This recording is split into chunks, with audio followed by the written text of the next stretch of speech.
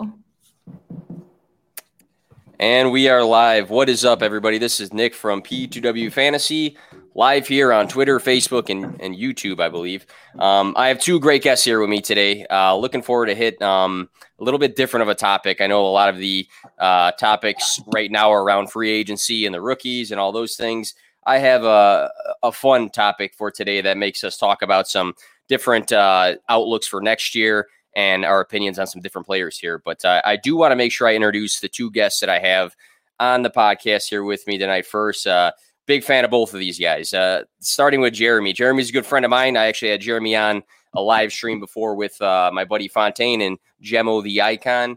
Jeramie plays in a league with me. He's a great follow on Twitter, talking about football and pretty much everything. I think I'm always cracking up at least once a week, twice a week, 5 times a week at some of your posts that you have, man. Before I introduce or let you introduce yourself here and where everybody can find you, I do want to congratulate this man. This guy just got married. It was last week, correct? Last Saturday. I just remember like clicking on Facebook and I seen you posing, fresh haircuts, tons of pictures. I was looking good, man. I was looking good. You were looking fresh, man. I'm not going to lie. Thank you. Yeah, so Jeramie, again, congratulations on that. That is awesome. Can you let everybody know just what's up with you right now and where we can find you on social media? First off, let me say I appreciate that. Next, I'm just, working just like everybody else out here. You can find me on Twitter. Hey, Mr. Holman.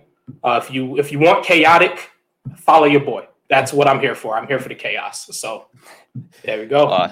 Awesome. We actually talk about chaos. We competed against each other in the final of a home league that we compete in this year. So that was chaos in itself. But also with us today, I have Samantha. Samantha, big influence, obviously, in the fantasy community and on Twitter.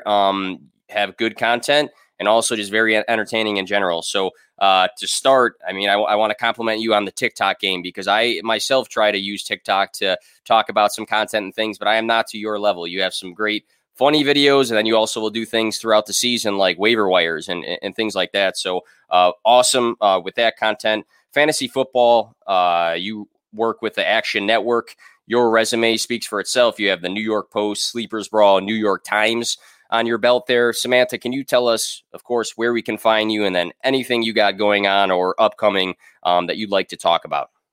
Thank you so much for having me. Yeah, I've been with Action for all of, 3 or 4 weeks now. So I'm still pretty new to doing the whole thing full time, but I'm super, super excited about it. Obviously, I was previously with the Post and kind of doing the fantasy and NFL stuff on the side. So it's really cool to like focus full time on it.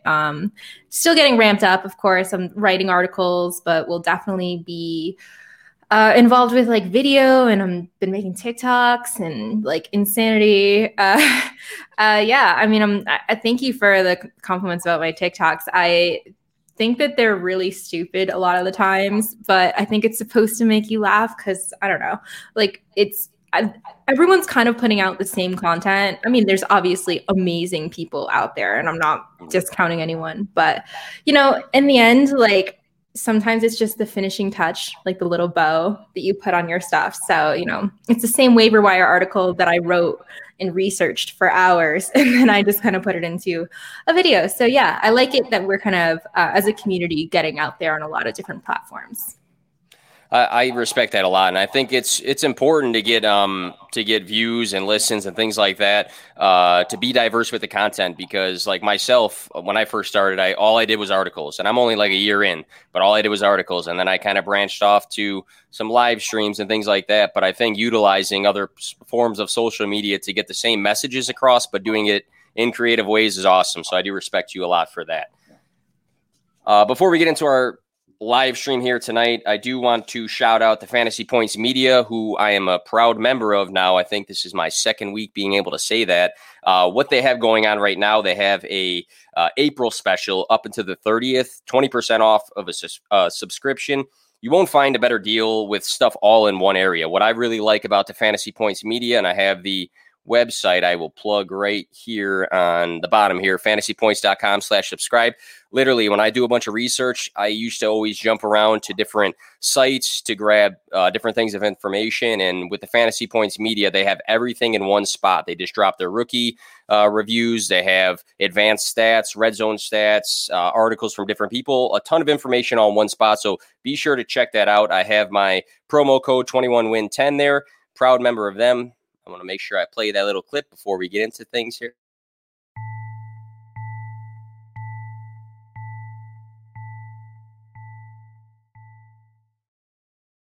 All right. So what Samantha and Jeramie and I will be talking about tonight is scenario A or scenario B. What I'm going to do is read off a specific scenario and ask these two, what do you see as something more likely to happen?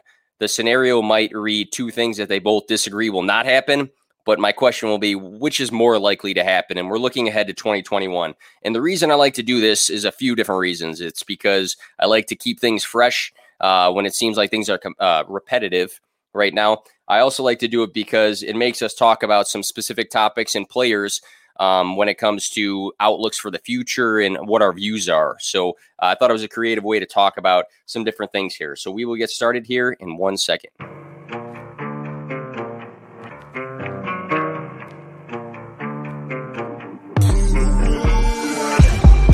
Play to win, no fear to give. I feel but I can't forgive. I go all in this time, yeah, I won't regret. I'll pick the best on trip, they don't understand. I play to win, yeah, I play to win, I play to win. Yeah, I play to win, I play to win. Oh, play to win, I play to win.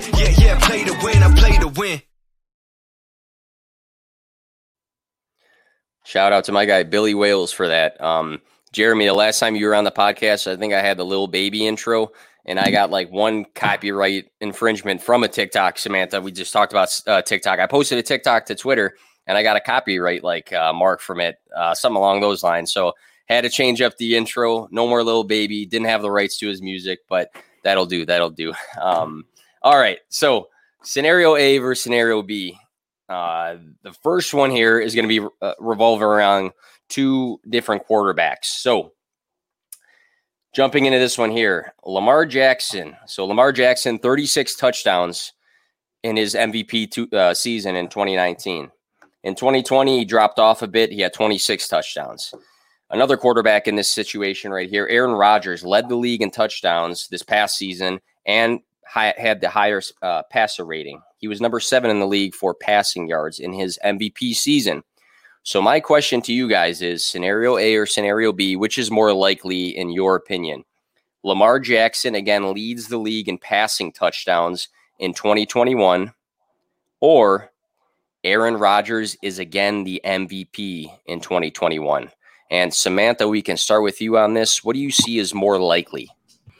I'm going to go with Rodgers here. So, yeah, as you mentioned, Jackson led the league in touchdowns with just 36. That's a pretty low number to be leading the league. There were 5 quarterbacks this season that threw 37 or more touchdowns, and obviously the astronomical 48 thrown by Rodgers. That's literally a 33% increase year over year. Winning the MVP in back-to-back seasons is, definitely tough, but not unheard of. The last player to do it was Peyton Manning, who won it in 2008 and 2009. Before that, it was Rodgers' predecessor, Brett Favre, who won it 3 times in a row from 1995 to 97. So I kind of think that that's also a little interesting storyline. But Vegas currently has Rodgers winning the MVP again at 8-1 odds, which are the second shortest odds. So behind Patrick Mahomes, of course. So I think that, of the two things, that's probably more likely. Interesting. I like those facts, especially the Favre one, because it kind of goes hand in hand with this this Packers QB legacy, which I don't like to talk about a ton as a Chicago Bears fan myself. I'm sure Jeramie knows I don't bring up. You were happy that they drafted Jordan Love. You know what? I was kind of happy. On the flip side, I was asking the same questions everybody else did with, how do they not support this guy, Aaron Rodgers? We all asked that question, like in one of the deepest wide receiver classes in a while, they don't support Aaron Rodgers. And what does Aaron Rodgers do? Wins MVP. So yeah, it's crazy to me. Love those stats though. So Samantha has Aaron Rodgers again winning the 2021 MVP over Lamar Jackson throwing the most touchdowns. And again, if you are tuning in, we're just throwing out two different scenarios. We're not saying that either one of these will even happen, but we're going to say which is more likely to happen. So, Jeramie, in your opinion, will Lamar Jackson throw the most touchdowns again in 2021? Or do you think Aaron Rodgers has a better shot at being the MVP again? I think Rodgers has the better shot of being MVP. Coming into this year, he had a injury-filled, 2019? They drafted the quarterback. People wrote him off. He comes in 2020, wins MVP.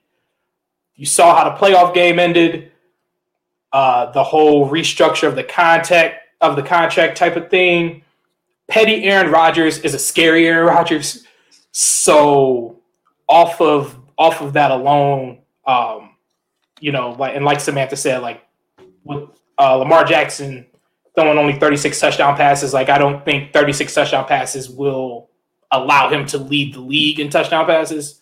So off of that alone, I got to go with Aaron Rodgers. 48 this year in comparison to that 36 last year. So we got a 12 touchdown difference, which, I mean, on paper, does it seem like a ton? Maybe not, but that is. I mean, if we look at the course of a season, that is a decent amount of touchdowns for a difference. Do you think that my only thinking with this one, and I love the guys, the points that you guys brought up there. My only thinking would be if the Ravens offense continues to be efficient with getting themselves into the red zone, that maybe has an elevated chance of just being a 5, 7, 8-yard pass touchdown opportunity versus Aaron Rodgers, who might have a ton of competition in the likes of, we can go down the list of Mahomes and, Russ was in that race for a little bit last year, and there's a ton of quarterbacks that can put up some good numbers. Do you think just in general, either one of these is is harder to attain than the other one? If we just say just in general, is the MVP versus the touchdown leader harder than the other? Do you guys have any input on that before we move on? I think the touchdown thing for Lamar is you have to look at the offense, right? The Ravens run first generally, and what they do in a draft could definitely change that. Let's say they go in a draft and they get a receiver or something like that. That could potentially change the aspect, but Lamar Jackson's running ability, he may not get Lamar Jackson could do like 56 touchdowns, right? But could be 38 passing, 18 running. There's just so much there that I don't necessarily think the passing aspect of it will get him into that high 40 number that I think he'll need to lead the league in touchdown passes. Yeah, I would probably say that, I think the odds, they're not actual odds, but in my head, the odds of Lamar Jackson winning the MVP are higher than Lamar Jackson leading the league in passing touchdowns. Because I think he could I think that he will probably get in that 30 range. Like Jeramie said, though, I don't think it's not going to be enough to compete with Patrick Mahomes and Josh Allen and other guys that are they've really elevated the league this year. So I think that it's completely different. But at the same time, I think we can absolutely see a better Lamar Jackson. It's just probably much less likely that we see it all done on kind of the passing side. That makes total sense there. And I think what a lot of these scenario A versus scenario B situation is, you don't have to just look at the player. You have to look at the competition for what we're asking. So, great points by you guys there. Let's stay on quarterbacks here. So I have two guys. I have the 101 quarterback from this previous draft class and the 101 from this next draft class to compare here. So Joe Burrow had 13 touchdowns in 10 games this past season before his ACL injury, and he was out for the rest of the season. I think it was more than the ACL, but he missed the rest of the season after that. He had 60 touchdowns his senior year, though, at LSU, if we look at the ability just to find guys in the end zone. T-Law, Trevor Lawrence, had 24 touchdowns in 10 games his senior year, so they both just played 10 games this past season. He had 36 in 15 games his junior year. My question to you both is, scenario A or scenario B, Joe Burrow throws 35 touchdowns in 2021, or Trevor Lawrence throws 35 touchdowns in 2021. And Jeramie, we can start with you on this. Oh, man. I'm going to kind of go out on a limb. I'm going to say Trevor Lawrence here, right? And I'm going to say Trevor Lawrence simply because I don't know how Joe Burrow's knee is going to be. I know they want him to be ready week 1. Is he going to be ready week 1? That's part of it also. Now, I think the likelihood is that there's a better chance of both of them throwing for 35 touchdowns than, just one. But if I have to pick one, I'll say Trevor. They'll be down a ton, giving him more opportunities to throw the ball. So that's how I feel on that. Yeah, it's interesting to hear when it comes to Joe Burrow because the front office says often we're pretty optimistic that he's going to play week 1. I think when it comes to releasing information, especially when your competition is listening to this information, they're not going to come out and say, we think he's going to be ready, but probably like not right away, maybe like week 3 or something along those lines. So it's tough to understand what the actual timetable is because I think the optimism that they talk about is always going to be week 1, regardless if it's true or not. So Samantha, Joe Burrow or Trevor Lawrence, scenario A, scenario B, who throws 35 touchdowns in 2021? I think I'm going to go opposite here. I don't think either scenario is super likely to happen, but of them, I think I'm going to go Joe Burrow. I think there are too many variables.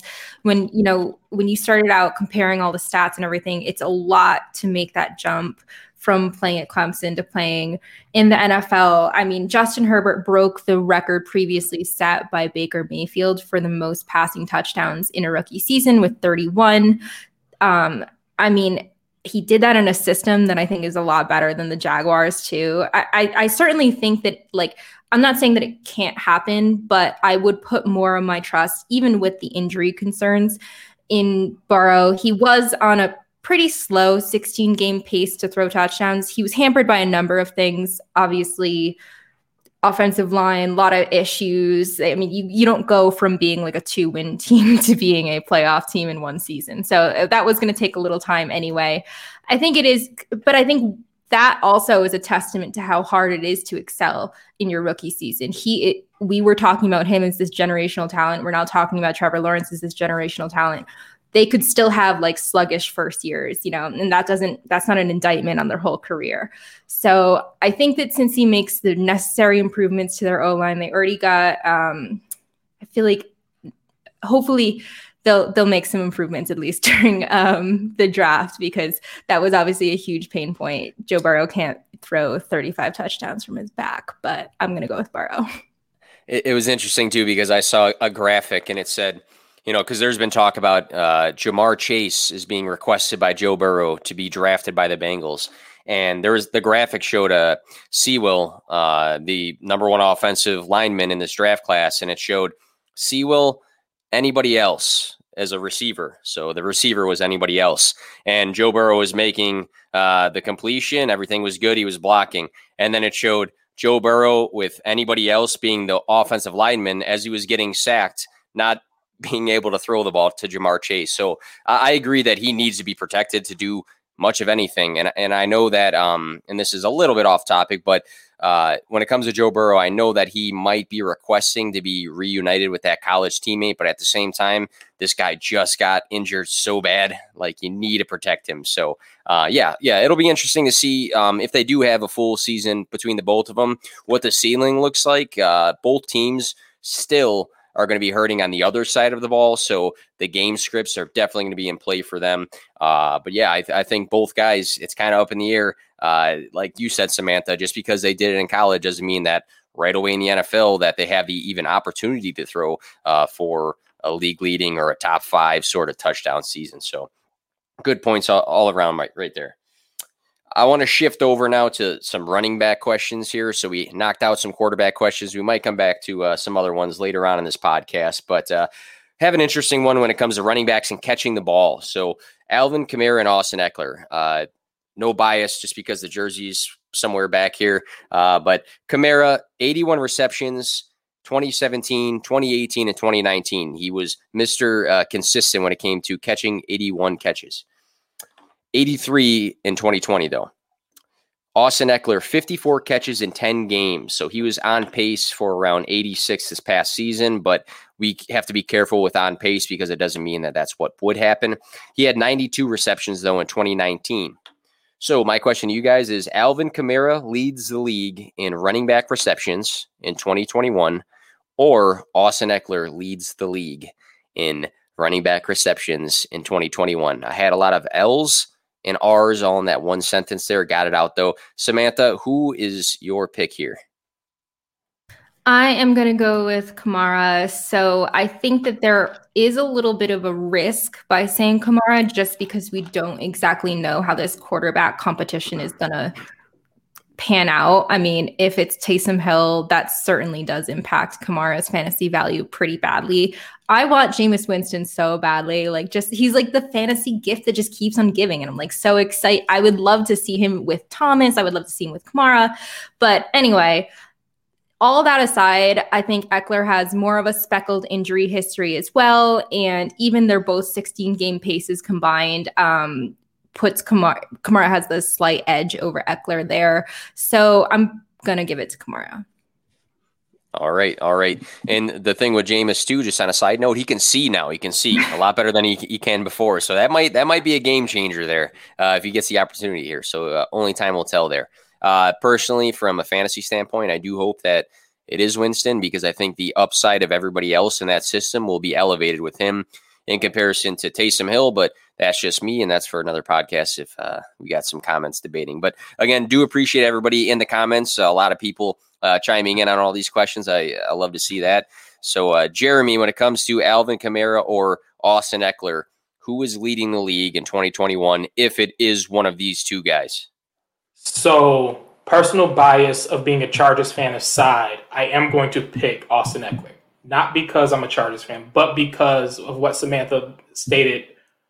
The quarterback situation for the Saints is going to have a real factor on whether or not Kamara can, be in that conversation, right? So in the 4 games that Taysom Hill played, Kamara had 10 catches. Now I understand that, looking at numbers, like that's kind of, but he had 7 catches one game, 1 catch, and then 2 catches. So I don't know how Taysom Hill will impact Alvin Kamara. And then you have Austin Eckler, who top number 2 pass catcher in that offense. And then with that being a higher powered offense, I just think it's set up that if Austin Eckler stays healthy, he could lead RBs and receptions this coming season. But the injury history does kind of scare me a bit there. But, in my personal, for me, I love to see Austin Eckler with 120 catches, 1,500 yards and 16 touchdowns. That'll help our team out. That's what I'm saying. Yeah. It sounds pretty as a Chargers fan. I'm glad you threw that note in there because it would be funny to see the next day you just rocking all this Chargers gear and revealing it at that time. So a bunch of awesome people hopping into the chat here. Great points by both of you. I think the quarterback situation is definitely going to be an impact on Kamara. We obviously know that he's very talented. He can rush the ball. He can catch the ball. He can line up in different areas. He can score touchdowns. I mean, he's very talented. Eckler, I'm a huge Eckler fan. I'm a big truther. I'm hoping he can stay healthy. What I did like a lot about Austin Eckler, though, is Justin Herbert. There was a ton of questions surrounding if he did get the start for the Chargers, what that would mean for him, because they didn't look at Justin Herbert based off of his college film and say, hey, this guy's a big dump it off to the running back sort of guy. But the way that Austin Eckler gets used in this offense, we saw 2 games this past season where Austin Eckler caught 11 passes from Justin Herbert. So I love that upside and I love the tie because I had some concerns about will he throw the ball to Austin Eckler or not. And it was evident in those games. So a lot of factors, though, that you guys brought up for both running backs. And I think that just goes to say that there always are these factors of health, QB situation, the outlook of the team, where they are in games. A lot of factors determine the outlook of pass-catching running backs. I mean, we can look at a guy like McKissick. J.D. McKissick was, I think, the number 1 pass catcher in the league this past season. Will he be next season? I don't know. A lot of different factors now. So good points there. Let's talk about some rookies as we get into our next point here. Again, awesome people hopping in the chat there. What's up, John? Got Troy, Martin, Dave, and LQ, Robbie from Rumboys. Awesome people in the chat. So the two scenarios I have here, let's look at some running backs and wide receivers for this next class. I mentioned at the beginning that everybody's talking about the rookies, so of course I have to talk about something related to rookies in this podcast just to keep the times fresh here. But scenario A, an incoming rookie running back finishes ahead of both Najee Harris and Javonte Williams in year one. So both of those two guys. So some other running back from this class finishes ahead of them in fantasy. Or an incoming rookie wide receiver finishes ahead of Jamar Chase, Devonta Smith, and Rashad Bateman in year one for fantasy finishes. So Jeramie, is it more likely that somebody not in those two running backs finishes ahead? Or is it more likely that out of the three wide receivers I named, that another rookie wide receiver finishes ahead of all three? A little bit of a bounce around question there, but hopefully the points across. I'm going to say more likely a running back finishes ahead of Najee Harris and Williams, but I'm not. I think the only back that could would be Travis Etienne, but that also depends on the team that he goes to. So, and the other two backs, all depends on where they go. But I'll say running back, I think Etienne might have the best chance of having the highest workload week one with where I think he's going to end up. And then that way that'll give him that edge to outpace the other two. Second half of the season, probably not, but I think he'll start week one, or at least have the higher workload and stuff, and that'll be able to pace him out over the other two over the course of the season. So it'll definitely be interesting too with the running backs, because there are some very pretty spots. I mean, Pittsburgh would be very nice. Arizona Cardinals would be very nice for running back to land to. But also, Atlanta would be a good spot for somebody to land. Yeah, to pair with Mike Davis. But you never know when it comes to the draft. I mean, we've been surprised before. We were surprised last year at who went at what pick, and who else is in that depth chart. Samantha, do you believe it's more likely that, and I'll just say it in short, out of the two top running backs I just named, that a running back finishes above these two in fantasy, or that a wide receiver not named Chase, Smith, or Bateman finishes ahead of all three of those guys in fantasy for 2021? I'm going with Jeramie here. I'm going to take the running back side. Obviously, without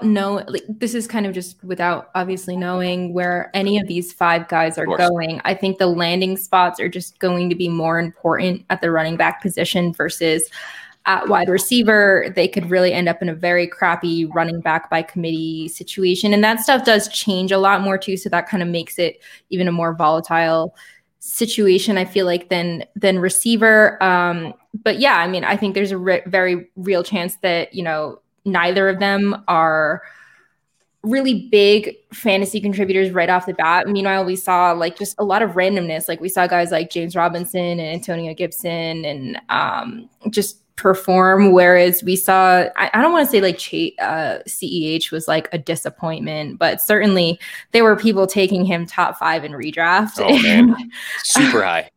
Right. So there's a lot more randomness, I think. So I think that there could be some guy, maybe it's ETN, maybe it's just some random person that ends up ahead of Harris and Williams. But I think it's more likely that happens versus the wide receiver class, which is super, super strong this year.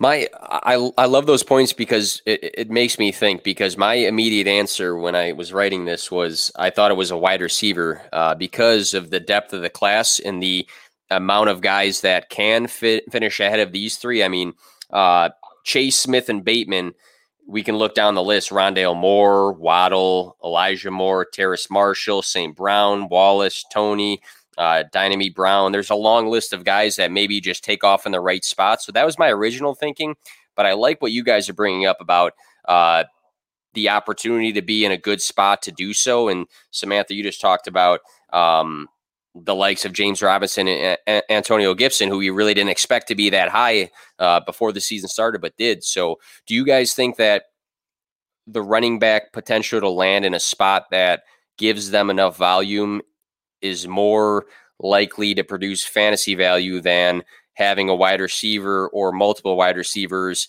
due to the depth of the position? So is that kind of where you guys are getting at when it comes to running back versus wide receiver? And either one of you guys can chime in with that.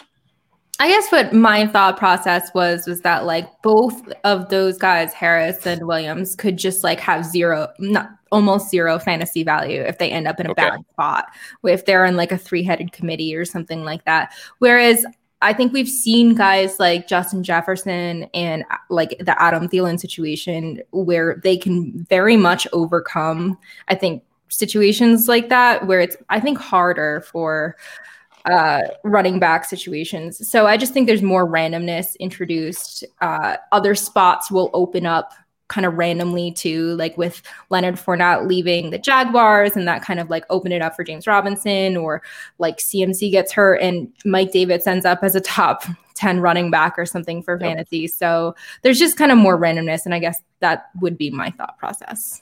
Makes sense. I'm kind of on the same thing with Samantha there. Like, I just think that if with the running backs, like if you end up having a back that comes in and they're in a timeshare, a lot of times you see with coaches, they don't like to use rookie running backs. Like look with Cam Akers, right? Cam Akers, yes, he ended up getting hurt, but he was part of that timeshare. DeAndre Swift in Detroit, like they want to, for whatever reason, they want the backs to prove themselves, right? So I just think that if you have a situation like that, it's easier to lead into itself that both of those running backs get put in that position in comparison to a Jamar Chase, Devontae Smith, Rashad Bateman, like coming in, and as you saw with Justin Jefferson, like you can have 2 stud receivers and they can both produce at a high fantasy level in comparison to running back. Makes sense there. And just poking the bear of jokes on Twitter, we mentioned Cam Akers. Be careful saying sup to Cam Akers, because that's frowned upon by the trolls of Twitterverse here. But let's move on to the tight end position here, and the wide receiver position, and the number 3. The number 3 is good here.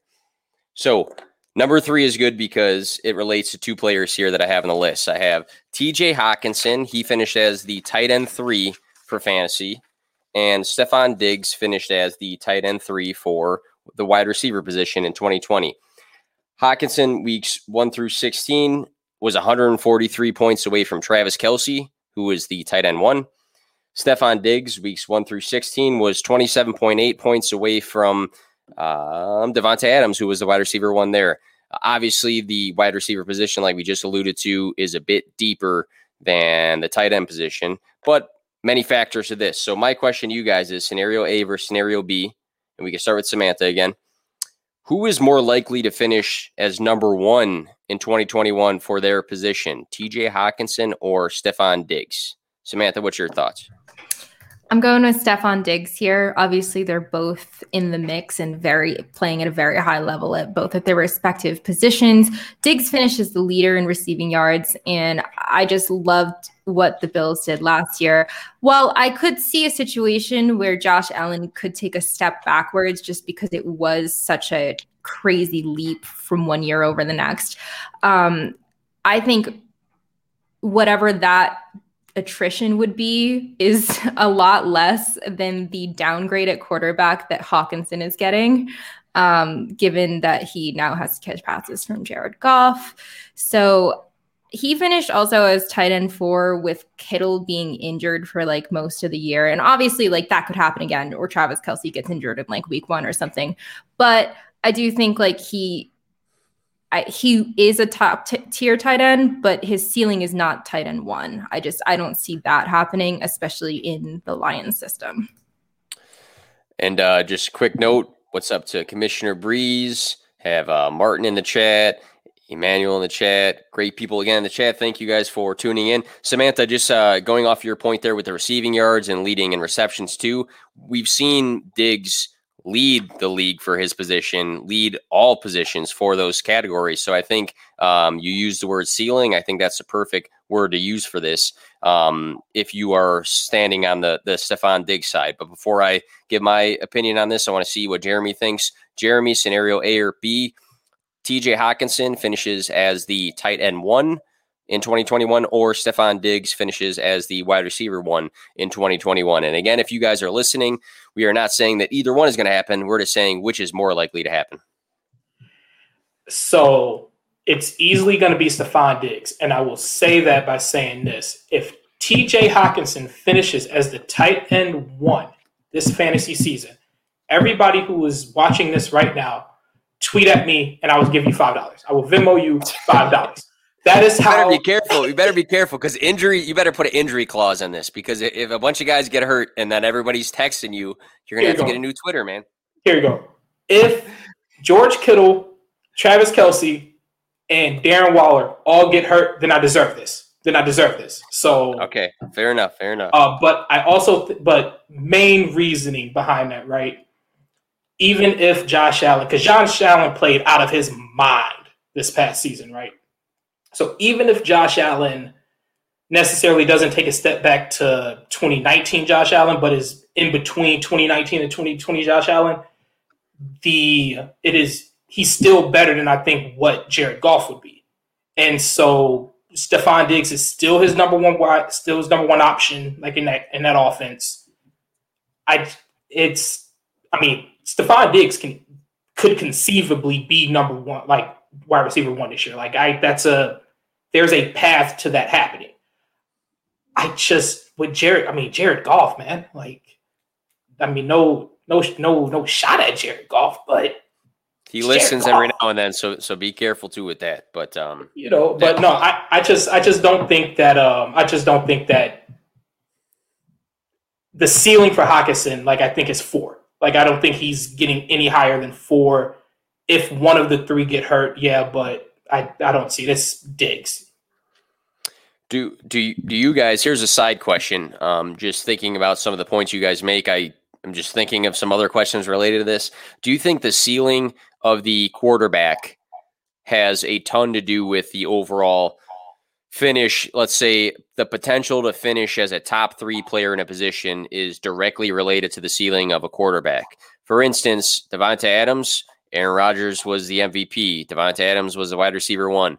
Stephon Diggs was the wide receiver 3. Josh Allen was one of the MVP candidates. Patrick Mahomes throws the ball to Tyreek Hill, same sort of thing. He throws it to Kelce, same sort of thing. Do you think the quarterback is directly related to the overall ceiling of a player finishing that high, or is it more player who we're talking about? Is it more based on them? And any thoughts on that? I think it's just a number of things. That's a very strong factor in it. You're going to have a ceiling if you're catching passes from an anemic quarterback type situation. But at the same time, Allen Robinson finished as wide receiver 10 in catching passes from one of the worst quarterback carousel situations. And, we saw Amari Cooper finished with over 1,000 yards. CeeDee Lamb finished with almost 1,000 yards. So they can put it together. You can make it work, but certainly it really helps if you're catching passes from Aaron Rodgers. That's just going to elevate your status no matter what. Right. It helps if you're catching passes from elite guys, right? But on the Allen Robinson thing, Allen Robinson, I believe, was a top 5 to 10 wideout with Blake Bortles throwing him passes. Get this man a quarterback. Please. As a Chicago fan, I've been wishing for the same thing. So I hear you on that. I just don't. I think it depends on the offense. Can necessarily the quarterback necessarily doesn't have to be great, right? But it leads into. The biggest thing I think is the team. So if a team's bad, they're going to be playing from behind a lot. That's how Blake Bortles ended up being a top 5 fantasy quarterback, playing on a terrible team because he's garbage time stats. But it's being an option. So TJ Hawkinson is the number one option right now. Who knows what Detroit does in the draft that he may be 1A or 1B option. Like Stephon Diggs, I don't think no matter what Buffalo does in the draft, he's coming in, he's going to be the clear-cut number one guy there. I think that's a good point, too, because I think we forget that Kenny Golladay was injured for 11 games last year. So TJ Hawkinson was playing as the number one, and there's a really good chance that they add someone in the draft that could absolutely eat into some targets that were going to Hawkinson. Volume is key when it comes to being a pass catcher at the end of the day. You guys made note of it. The quarterback can be a major factor, but at the same time, we've seen guys like Terry McLaurin in the past just do very good in fantasy with having poor quarterback play. So a lot of different factors when it comes to that. Again, that's why I like these scenario A versus scenario B, is because it kind of spirals out to some better points for fantasy purposes. So good talk with those two guys there. Let's go to sophomores. So we've mentioned some of these guys already in the podcast just from talking about other topics, but let's look at Justin Herbert and CeeDee Lamb. So I have a little bit difference of a finish between the two, but I'll tell you why in a second here. So Justin Herbert was the QB 10. He was one of two top 10 quarterbacks to not play 15 games. He played 14 games. He came in after the Tyrod Taylor lung issue out of nowhere after week 1 and then played from there. He was number 6 in passing. He was a top 10 guy, like I just said. CeeDee Lamb, wide receiver 20 from weeks 1 through 16. I always look just from weeks 1 through 16 for fantasy purposes. He was wide receiver 11, though, weeks 1 through 5 when he was with Dak Prescott.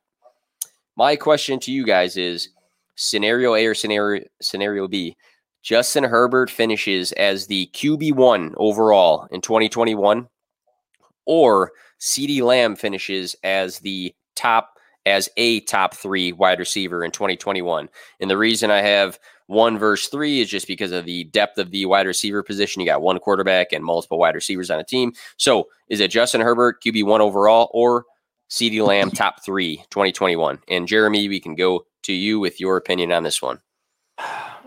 I'm going to go. I like that because it makes you think. That means you thought about it. I like it. I did. I'm going to go with Justin Herbert.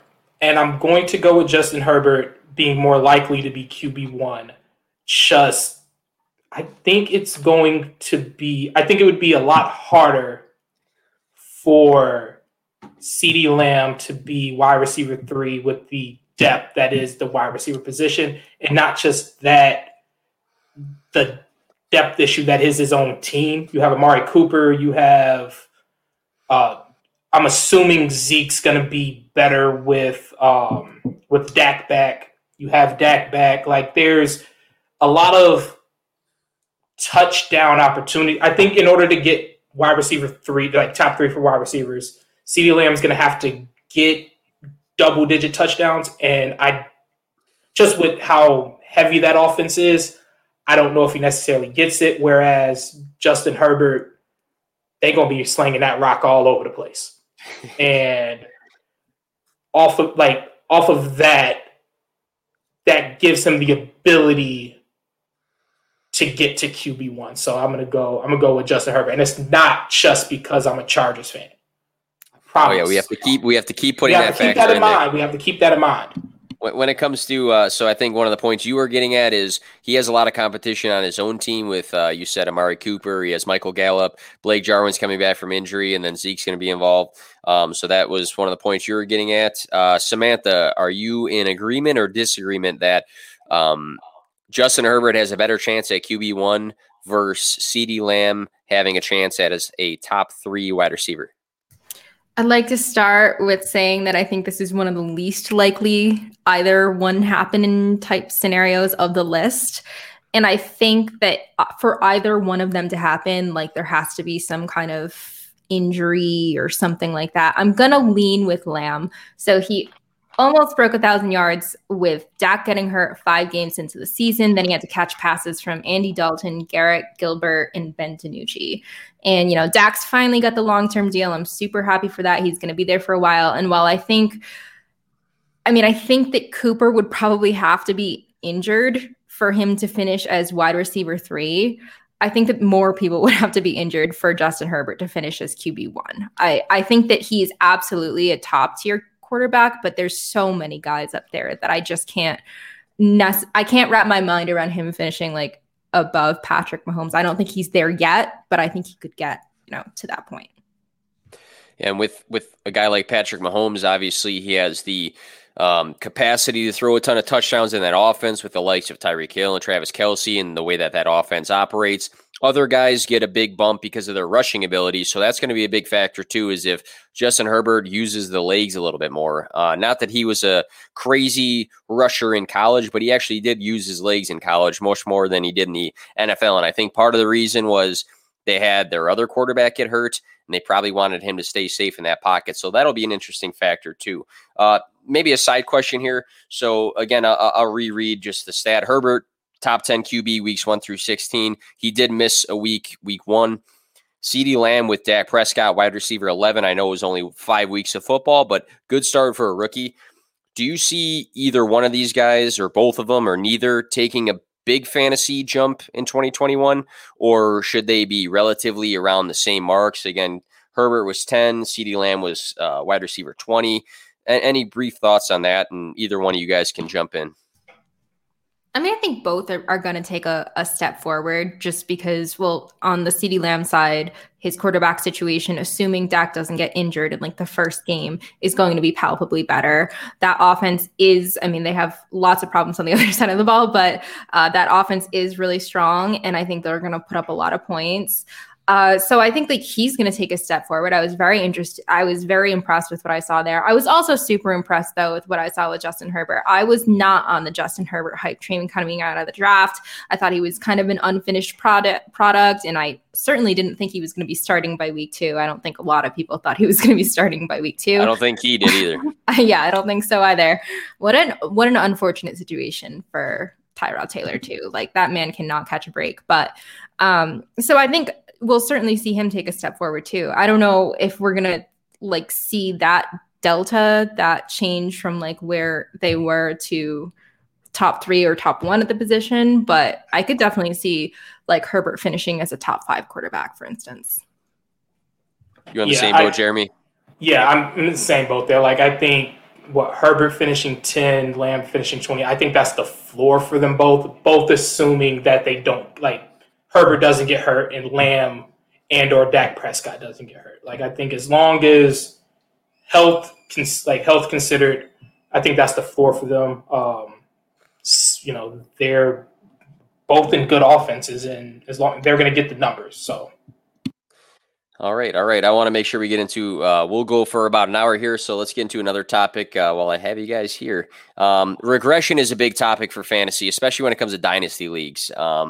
When a running back hits 25, 26, the thought is that they must be rolled out to the field because they're getting so old. And then when the likes of like a wide receiver or a tight end get over that 30 mark, the statements that come out are sell them while you can and things along those lines. So regression is a big part of it. Obviously, as you get older, a lot of guys do drop off a bit in fantasy. It doesn't always work out that way. Some guys have a consistent career throughout most of their fantasy tenures there. But my question to you guys is 2 guys here, Derrick Henry and Travis Kelce. I've heard a lot of different points about a potential for regression for dynasty leagues and if you should sell them or not. So the question here is, and we'll start with Jeramie, who is more likely to regress, to show some noticeable regressing in 2021? Is it Derrick Henry or Travis Kelce? So we got Derrick Henry, and I'll read it off. RB3 in 2020, RB7 in 2019. Kelce has been the tight end 1 from 2016 until now. So who do you think has more of a chance of regression?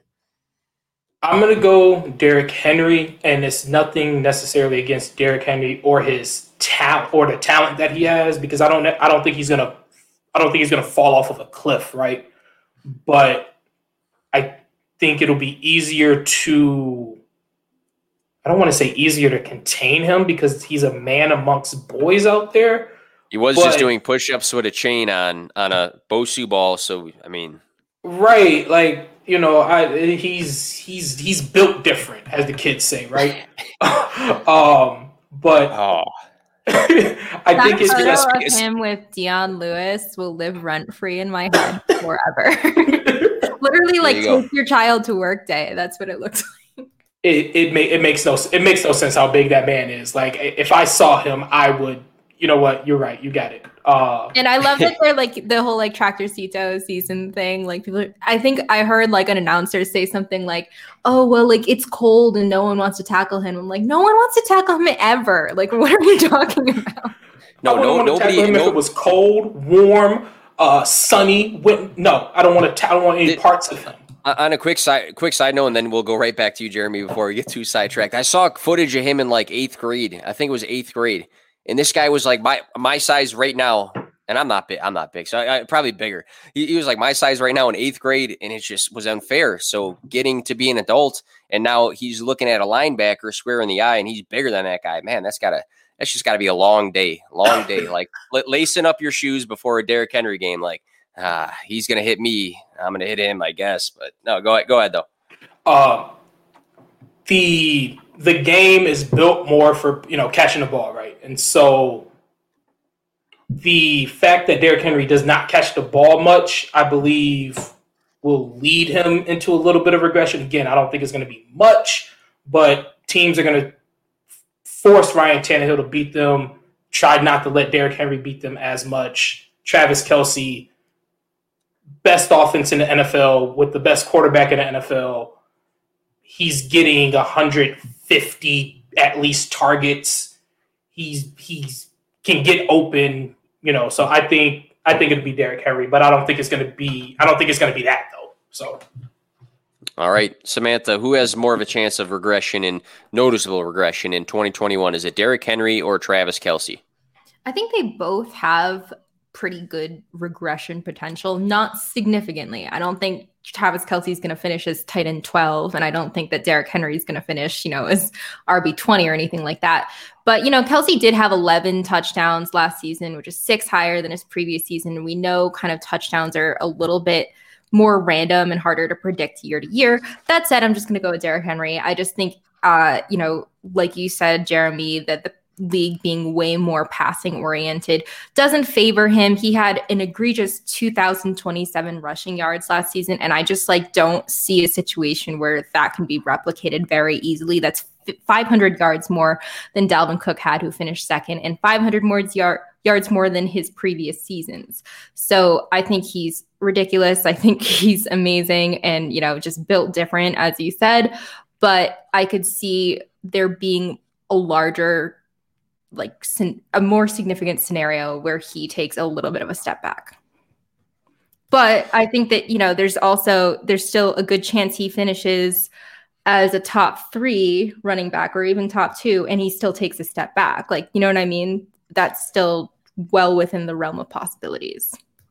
Yeah, that's kind of the point I was going to get to at the end of this, because I've seen just on Twitter floating around, some people will say these guys are prime candidates to sell high right now. But at the same time, a regression next year could mean instead of being top 3 or top 5, Derrick Henry is top 7. Is he still going to win you matchups? Absolutely. Travis Kelce, I think I had the number somewhere, finished well above 143 more points. We talked about TJ Hawkinson than the tight end 3 this past season from weeks 1 through 16. So even if he does regress, he's still clear above others. So again, regression is evident, but at the same time, it doesn't mean that it results in you having to sell guys in fantasy and dynasty. So I have a few more questions, and let's just run through these, and you give me your brief point for these before we close up the show here, because I had some interesting ones. I think I just have 3 left, so if we can just give quick answer and maybe a quick why, and we'll just run through these. So one is not necessarily fantasy related. It has to do with some teams changing. Washington football team 7-9 this past season. They won the division. Jets 2-14 did not win the division. Obviously, with that record, Washington adds Fitzpatrick, Curtis Samuel to their offense. Corey Davis, Keelan Cole, potentially new quarterback. Tevin Coleman to the Jets. So they both have some moving pieces going on. I know the Jets do have some good draft capital as well. What is more likely? Is it more likely, and just give me your brief answer here. Is it more likely Washington football team that they win the Super Bowl, or is it more likely that the Jets make the playoffs? So, Jeramie, which is more likely? Washington making / winning the Super Bowl. The Jets, even they're going to not be as bad, right? But they're still the third best, at best, the third best team in that division. Washington, I can conceivably see them winning the division. I don't think either is likely to happen, but if I got to pick one, I'm picking Washington to win the Super Bowl. Fitzmagic, baby, all day. All right, so, Samantha, which is more likely? Washington wins the next Super Bowl or the Jets make the playoffs? Washington for sure. I think they really, really impressed a lot of people, including myself last season with the defensive improvements. They've had a fantastic free agency so far, and they've got a lot of draft capital, a lot of cap space still left too. So that puts them well positioned, I think, for the rest of the offseason. And yeah, I mean, the Jets would have to wild card their way in, and I don't see that happening in the AFC. You just don't go from a 2-win team like Justin Fields, Zach Wilson, like whoever ends up being the quarterback there is not going to take them to that place yet. They're probably on like the 2-3 year plan. So, that's not saying that the Jets will never be good, but they're not going to make the playoffs this year. Yeah, so it's not saying we believe either thing will happen here either, but Washington did have a great defense last year that a lot of people talked about, and now they add piece of the offense, so they have some potential there. So next one here, let's stay on the Super Bowl. Give me your one word just for this one. Tom Brady wins the next Super Bowl again, or Patrick Mahomes comes back and wins the next Super Bowl. Samantha, which one? If you had to throw $10 on it right now on DraftKings Sportsbook, what would it be? Patrick Mahomes. All right. Jeramie, do you agree or disagree? 100% agree. Oh, okay. All right. So we're going rematch next year, potentially, with Patrick Mahomes winning it. All right. Last one here. So I threw this one on here just because it's such a weird situation with the Texans, but also there's things that can happen with Baltimore. Gus Edwards wins the job in Baltimore. And when I say win the job, I mean gets more carries. Let's just say gets more carries than J.K. Dobbins. Or Philip Lindsay wins the job. And I put Denver on the sheet, but that's not right. He's actually with the Texans now. So you have Lindsay versus David Johnson and Mark Ingram. You had Edwards versus Dobbins versus Lamar Jackson.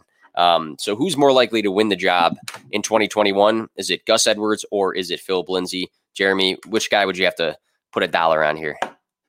Do I got to? Philip Lindsay. He says pass. All right, Philip Lindsay over David Johnson. All right. Interesting. So, Samantha, if you had to put $1 on one of these guys, which one would it be?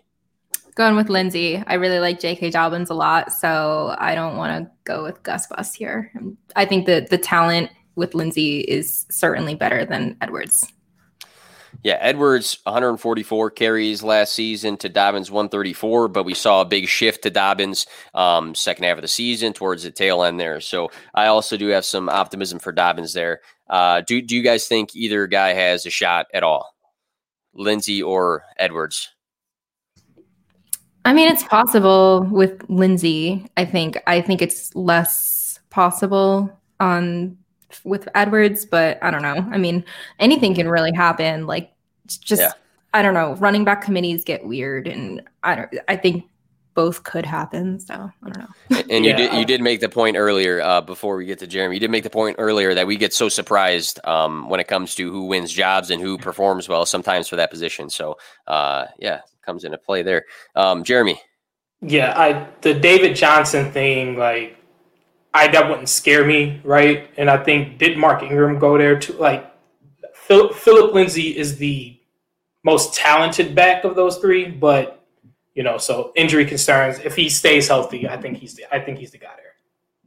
All right. Yeah. So again, the reason we went through this podcast here, it was a good way to talk about some different players and some potential situations. And it always makes for a good podcast just to have some fun talking about some different topics outside of the norm. So thank you both a ton for being on tonight. For me personally, it's been a long 2 days at the full-time job. So coming and talking about football is always a great way to kind of intervene on that week. So I want to make sure that we tell everybody where they can find you guys. We can start with Jeramie. Where can they find you on Twitter or social media in general?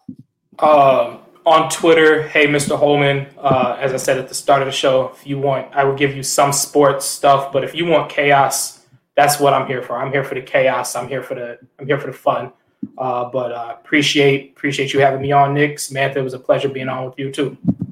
Yeah, and I do want to thank you, and I will attest to you as a follow. You're a great follow talking about football and just always cracking jokes and things like that. And again, congratulations on your wedding, man. That is awesome. So, Samantha, where could we find you on social media, and then anything else you want to plug to finish this podcast off?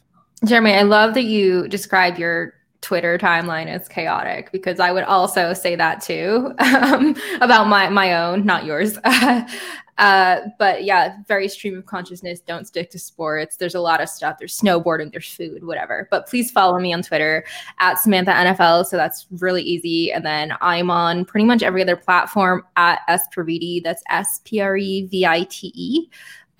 So I'm on TikTok and Instagram and kind of all those things, just doing different types of content everywhere. But yeah, you'll also find just like a majority of all of my written content now on theactionnetwork.com. So I will just be doing all sorts of stuff for them now. Yeah, and like I said at the beginning of the episode, big fan of yours, Samantha. Again, I love the diversity of content, whether it comes from videos or articles, or again, you have a diverse range of posting skiing videos and using Mean Girls as a reference to fantasy football, while on top of getting out good information. I think that's huge for the fantasy community, as being different when it comes to sharing thoughts. So do appreciate that. Big fan. Thank you guys again for listening, either live or on Apple or Spotify or any of those other streaming devices. We will probably be live again sometime Thursday or Friday. Again, Nick from P2W Fantasy, part of the Fantasy Points Media live group now as well. Check them out again at fantasypoints.com/subscribe, and you can use my promo code for an additional % off, 21WIN10. So have a nice night, everybody.